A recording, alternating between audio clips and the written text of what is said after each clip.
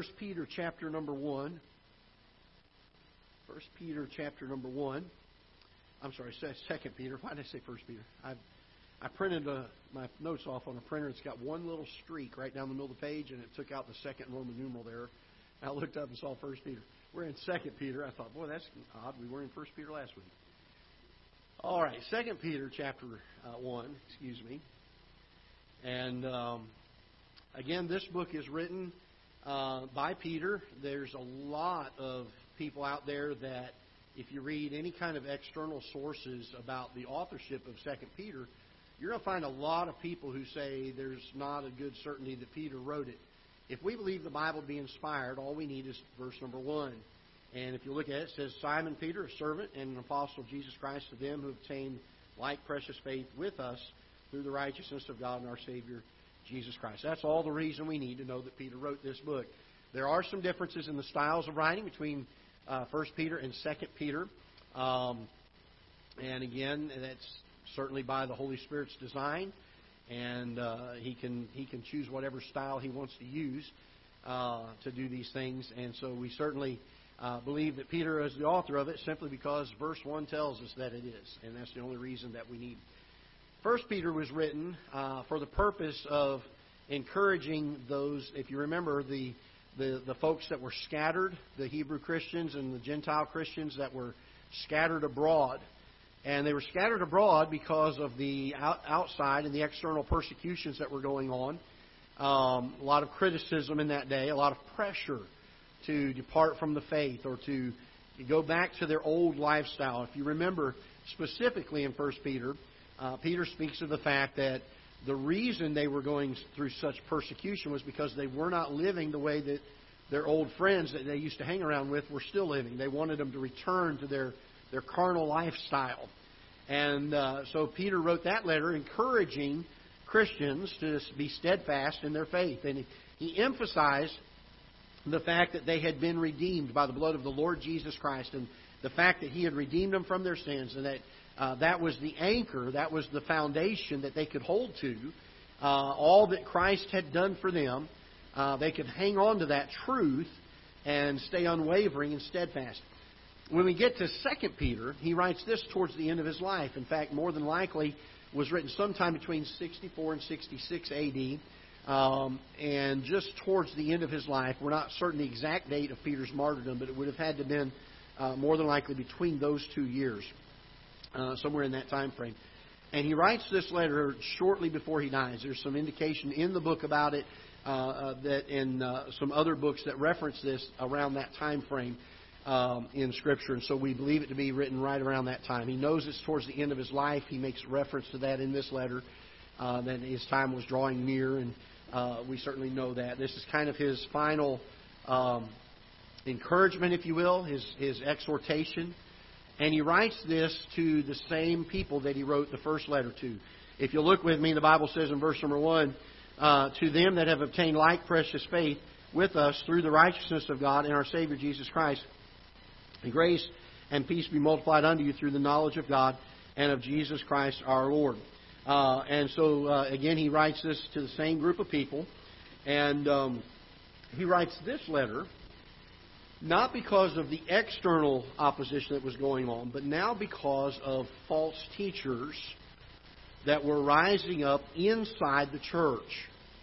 And he expresses the danger of this. In fact, probably out of all the books in the New Testament that deals with the issue of false teachers, this one is probably the most exhaustive book on the subject that you'll find.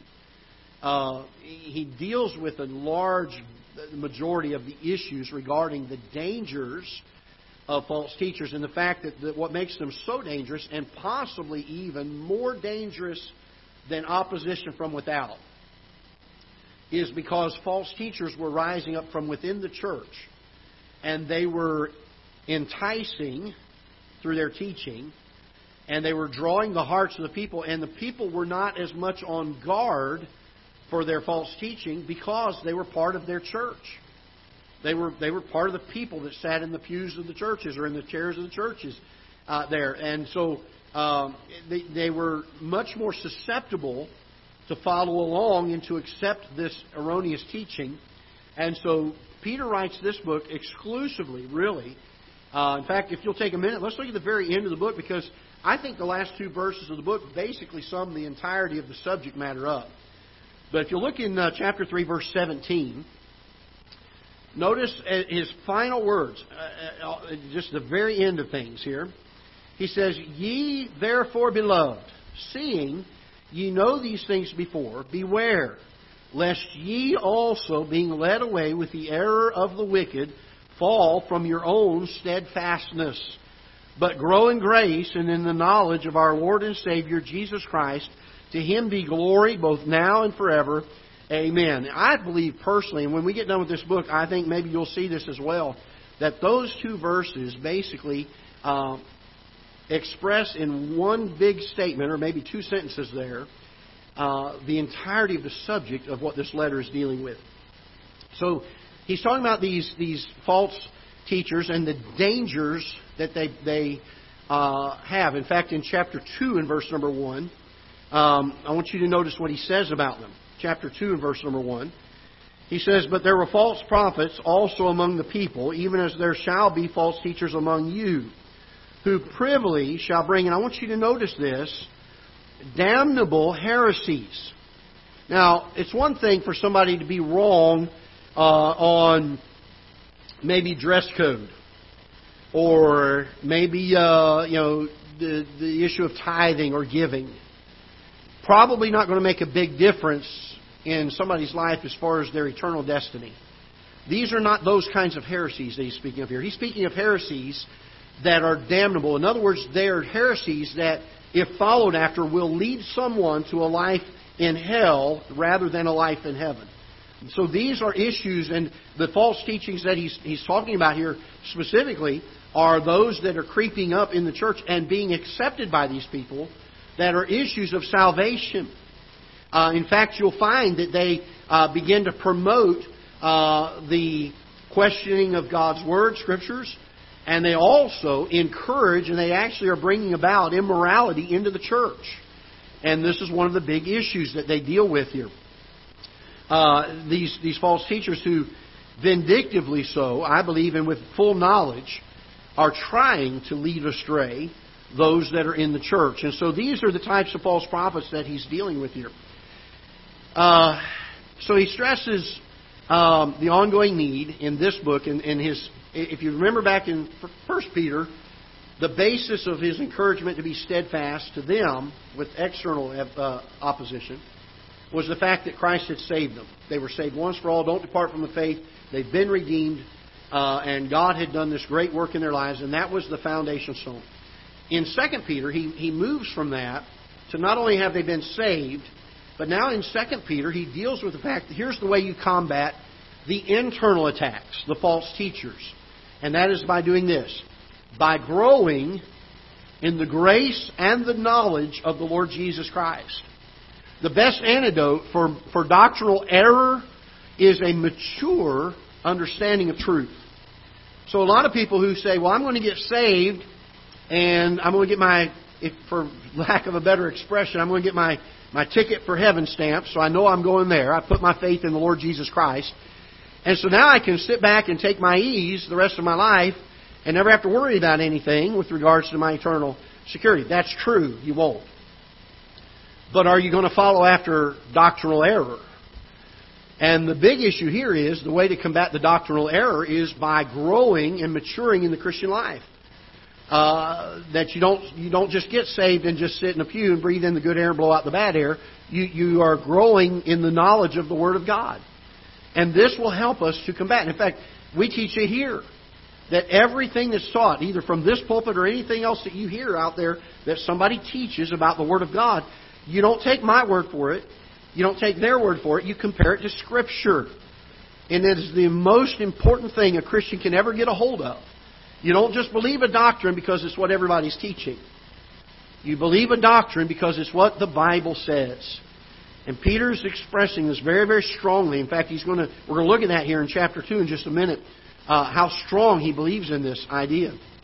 And so the best antidote for this doctrinal error that he's going to encourage them in is not just the fact that they've been saved, but their need to grow and to mature spiritually, day by day, to be deepening their roots in the Word of God, to be studying, to be learning these things. And I will tell you this, the more you understand Scripture, the more you will see, at a glance, false teachers and doctrinal error.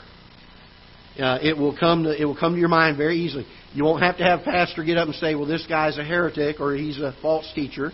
You'll be able to understand it and have that discernment for yourself. And so very important. And so he charges these Christians who have obtained precious like faith to grow in this grace and in the knowledge of God. And that's what he says here in verse number 2. He also ends the book with it. He says, grace and peace be multiplied unto you through the knowledge of God and of Jesus our Lord.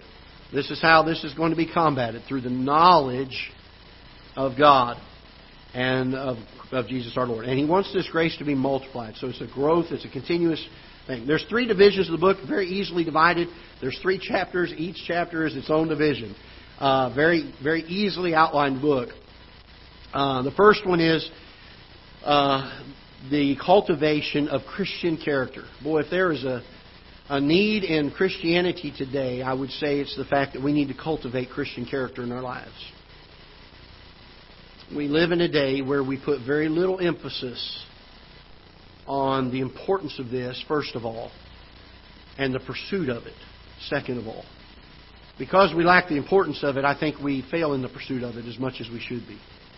We don't pursue Christian character the way that we should. So he introduces this theme, and he starts in verses 1 and 2 by kind of expressing the fact of the theme of this letter, that the knowledge of Jesus Christ, this true knowledge, the multiplying of it in our hearts and our lives, is crucial. It's key to developing and cultivating this Christian character, this level of integrity, spiritually speaking, in our lives. And so he kind of introduces that in verses 1 and 2. And then he reminds them of the great and precious promises in verses 3 and 4. Look what he says. He says, according as His divine power hath given unto us all things that pertain unto life and godliness, through, here it is again, the knowledge of Him that hath called us to glory and virtue. How do we achieve that? Through the knowledge of Him. We're to be growing in our knowledge of Him day in and day out. Look verse 4. Whereby are given unto us exceeding great and precious promises, that by these ye might be partaker of the divine nature. In other words, you'll be becoming more and more like Christ. You'll be partakers of the divine nature, having escaped the corruption that is in the world through lusts. And so you can put it on a scale here, and you can say, as our knowledge grows, our corruption and the lust of the flesh decreases. And as our knowledge does not grow, the corruption and the lust of the flesh increases. It's very simple. And it seems to be the balance in Scripture that God always gives. Psalm 119, Thy word have I hid in my heart that I might not what? Sin against God. The more we hide God's word in our heart, the less we are prone to sin. All right? So there's a balance there that God speaks of throughout Scripture, that as we grow in our knowledge, as we grow in our Christian character, if you will, that this propensity towards the lust of the flesh will begin to decrease. Now, we never get victory ultimately over it. Paul said that. He said, not as though I had already attained or were already perfect. But he said, I do press toward the mark. I do try to go to that place of pursuing after holiness and godliness. And it ought to be the heartbeat of every Christian, this cultivating of Christian character. So he reminds them of these precious promises. There's 2 things in these promises that are spoken of. First of all, that we are called away from the world's corruption. When we get saved, God's given us the ability to have the way to escape these things. He says in verse number 4, having escaped the corruption that is in the world through lusts. These promises help us to escape these things. And so we're called away from worldly corruption, and we're called to the conformity of Christ. In verse number 4, whereby are given unto us exceeding great and precious promises, that by these we might be partakers of the divine nature. So we're to be retreating from the lust of the flesh. We're to be pursuing after the conformity to Christ. And Peter teaches this. And of course, this is no new teaching. I know that we don't have to sit here this morning and belabor that point because we all know these things. But one of the other things that Peter does in this particular letter is he stresses the importance from becoming a profession and becoming more into the line of practice when it comes to the truth of God's Word. Instead of professing our knowledge of the truth, to put it into practice, to make it applicable in our lives. And he actually extensively deals with that as we get into verse number 5 of verse number 1. So again, dealing with this idea of cultivating our Christian character, he urges them to mature and to grow in the Christian life by forging, I wrote down here, forging a chain, if you will, of 8 different virtues of the Christian life. And as we get to verse number 5 through 7, we see what those are. He says, and besides this, giving all diligence. Boy, that sounds to me like it's not just giving it the old college try, but this is putting our attention, our focus on it, straining at any resistance that comes against us, putting that effort into it, giving all diligence. Add to your faith. So the first one is faith. This virtue of the Christian life called faith. We have enough faith to believe the Lord Jesus Christ for our salvation, to put our trust in Him. But we are also to live our life by faith. So he says, adding to your faith, virtue. And to virtue, which again, this idea of virtue, Lord willing, next hour we're going to be preaching on Job. I love the book of Job. What an amazing character this is. Portions of it a little difficult sometimes in the reading of it. But boy, what a man Job was. And this idea of morally mature, that there's a virtue about him. That he was, the Bible says in chapter 1 of Job that he was, when God was talking to Satan about him, He says he's perfect. And it wasn't again saying that he was sinless. It was just saying that in every area of godliness and spirituality, he is fully mature. There's nothing lacking.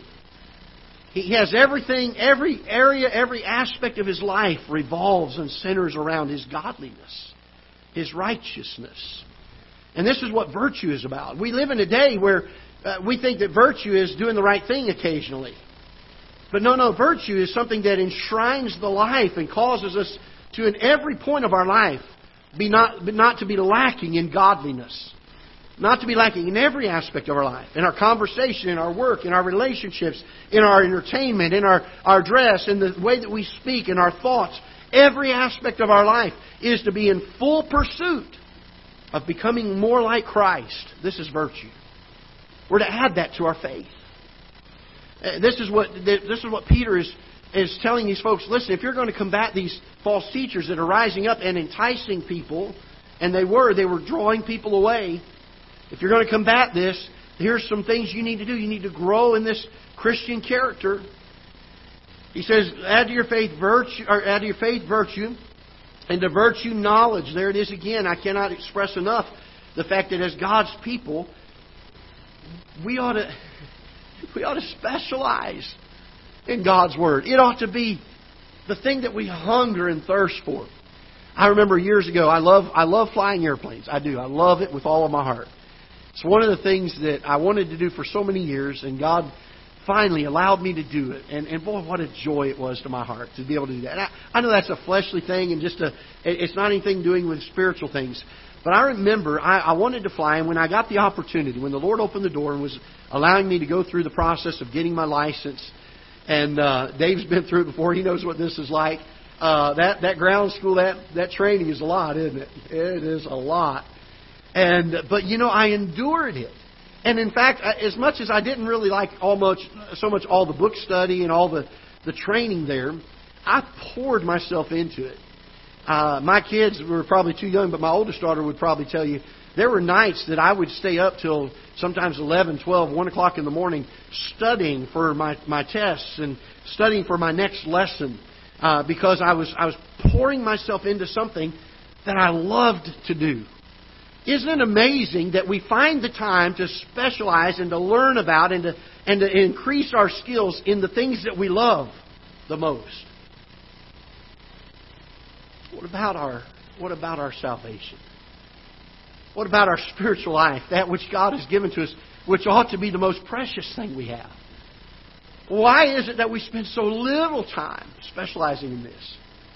If we get a new job and we're not yet qualified for it, and they hire us with the understanding that we're going to seek certification in an area of skill, we dedicate ourselves. We buy the books. We go to school. We sit in the classes. We watch the lectures. We study and try to memorize things and learn things and have an understanding of things. And we pour ourselves into it because it's of interest to us.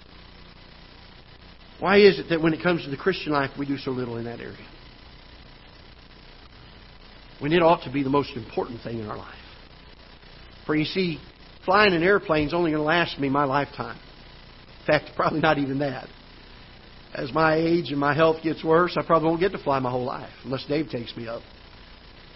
Probably not going to get to. But that which I learn from Scripture is going to last forever. Grow in the knowledge. Love this book. It ought to become precious. We ought to absorb it. We ought to feast upon it. We ought to devour it. It ought to be the love of our hearts, the love of our lives. Add to your faith virtue, to virtue knowledge. Notice he goes on to say to knowledge, temperance. Boy, there'd be a lot of us to do that well, wouldn't it? To have temperance in our life. To be even-keeled, not to be extreme, high or low. To be steadfast, to be steady. What gives us the steadiness?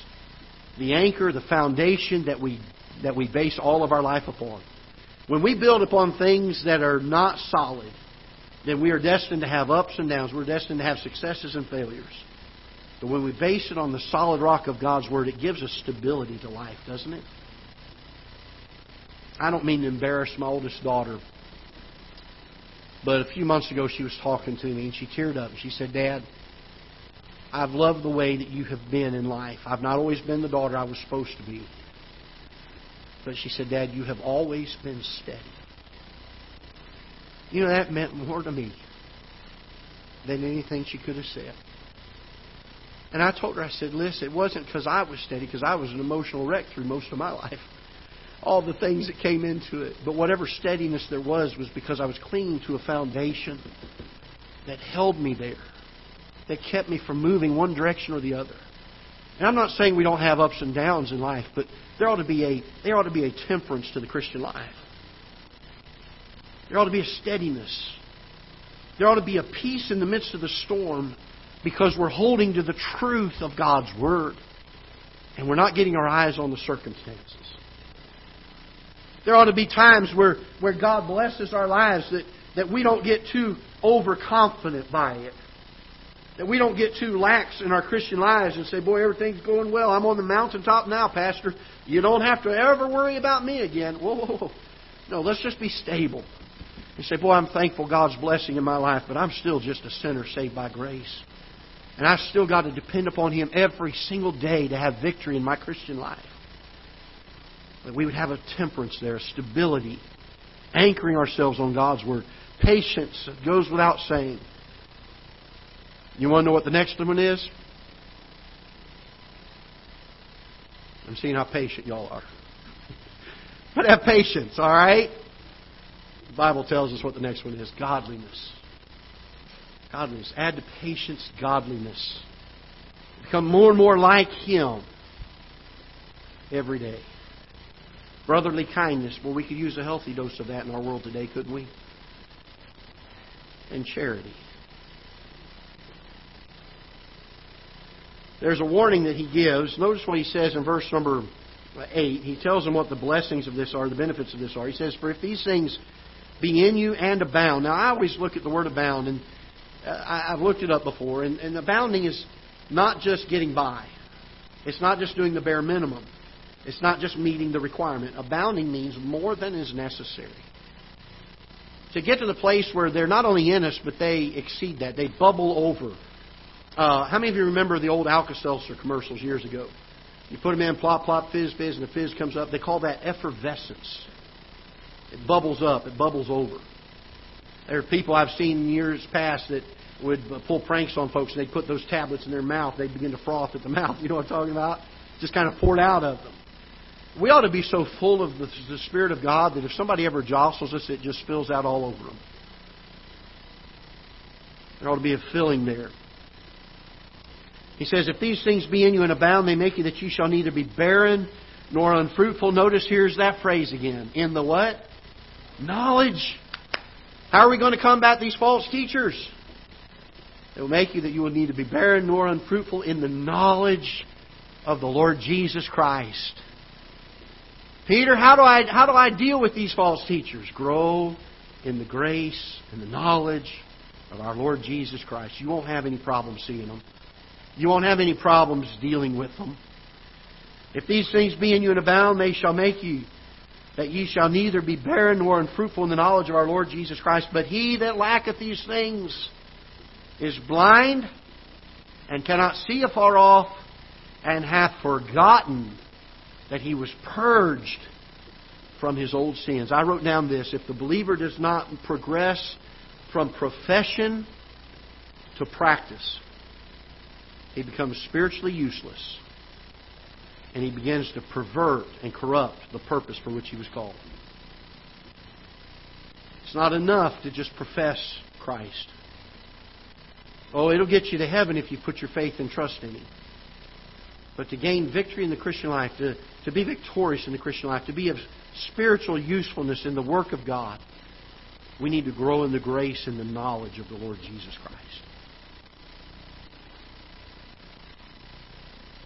Peter knew he was getting to the end of his life, and as he finishes up chapter number 1, he wants to express to them, because he's so emphasized this thing of gaining the knowledge of the Lord Jesus Christ. Look with me, if you will, in verse number 15. Understanding that his time is short. In fact, he says in verse number 14, knowing that shortly I must put off this my tabernacle, even as our Lord Jesus Christ hath showed me.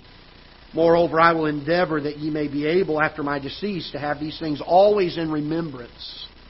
And he's going to bring up remembrance again in chapter 3.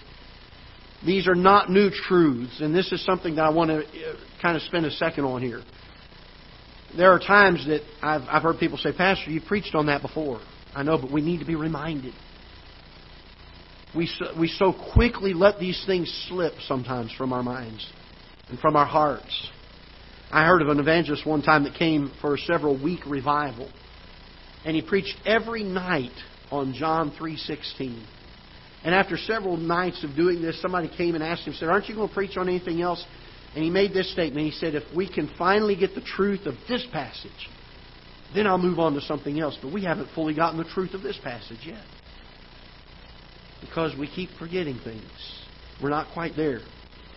He knows his time is short. In verse number 16, he says this, for we have not followed cunningly devised fables when we made known unto you the power and coming of our Lord Jesus Christ, but were eyewitnesses of His majesty. In other words, he's saying these truths, these are not just things that we've come up with. These are not our own fables. These are things that we've seen with our own eyes. I am personally an eyewitness, is what Peter was saying, to these things. Notice it says, to the power and coming of our Lord Jesus Christ, but we're eyewitnesses of His majesty. For He received from God the Father honor and glory when there came such a voice to Him from the excellent glory, this is my beloved Son in whom I am well pleased. Now he's referring here not to the baptism, but to the Mount of Transfiguration. And Peter was an eyewitness to that account. In fact, he was the one who said, let's build here 3 tabernacles. And immediately God took the other 2 away and left just Jesus there. Peter was an eyewitness to this. He saw this. Could you imagine that? Wow, could you imagine being Peter and seeing that? What an amazing thing. And this voice which came from heaven we heard when we were with Him in the holy mount. He said, I saw it with my eyes. I heard it with my ears. The things I'm teaching you folks, these are not just my opinions. This is what Peter's saying. He's saying, I've seen it. I've heard the Christ. I know that these things are true. But I want you to notice what he says in verse 19, because he knows he's going to be leaving soon. And that these people needed to be reminded constantly of these things. He says, we have also a more sure word of prophecy. Wait a minute, Peter. You just said you saw it with your own eyes. You heard it with your own ears. Peter said, there's something even more sure than my eyewitness account and my hearing. And that is the word of prophecy that God has given to you. We have a more sure word of prophecy, whereunto ye do well that ye take heed, as unto a light that shineth in a dark place until the day dawn and the day star rise in your hearts. Knowing this verse, that no prophecy of Scripture, this is why we know that this more sure word is referring to Scripture. Knowing this verse, that no prophecy of the Scripture is of any private interpretation. In other words, we didn't say it of our own thoughts, our own opinions. These are inspired words of God.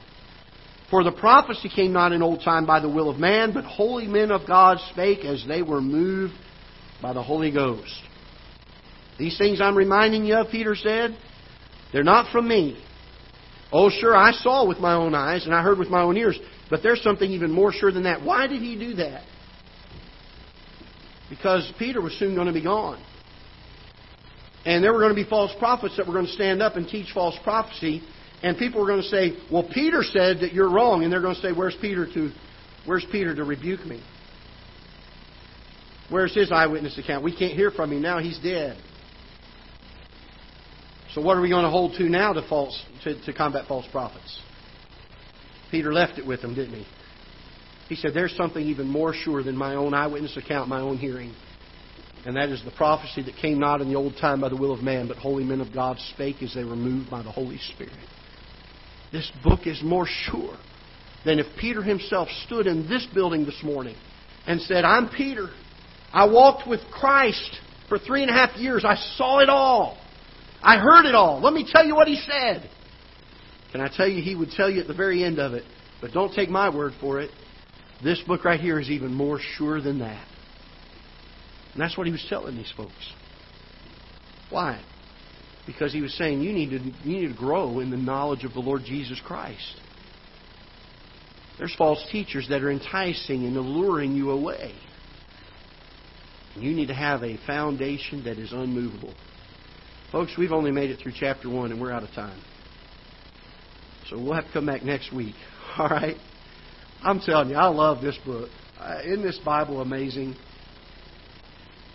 We have not even put a drop in the bucket on its truth in 1.5 years of Bible survey. Not even a drop in the bucket yet. We can study it a lifetime and still be a novice at it. But we ought to study it. We ought to learn it. It sure helps us in our life to combat these things. We'll pick up there next week, and we're going to find 3 things about false teachers next week.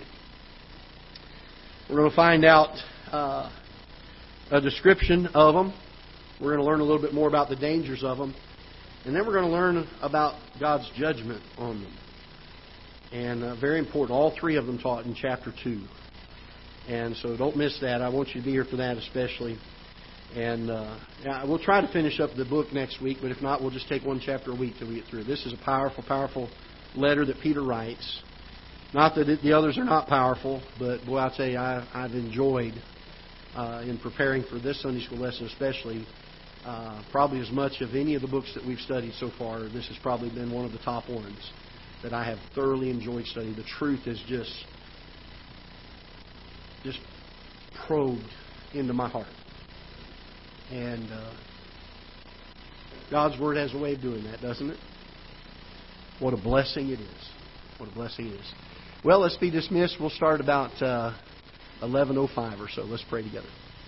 Father, we're so thankful once again for your Word. We pray that you'll bless and use the teaching of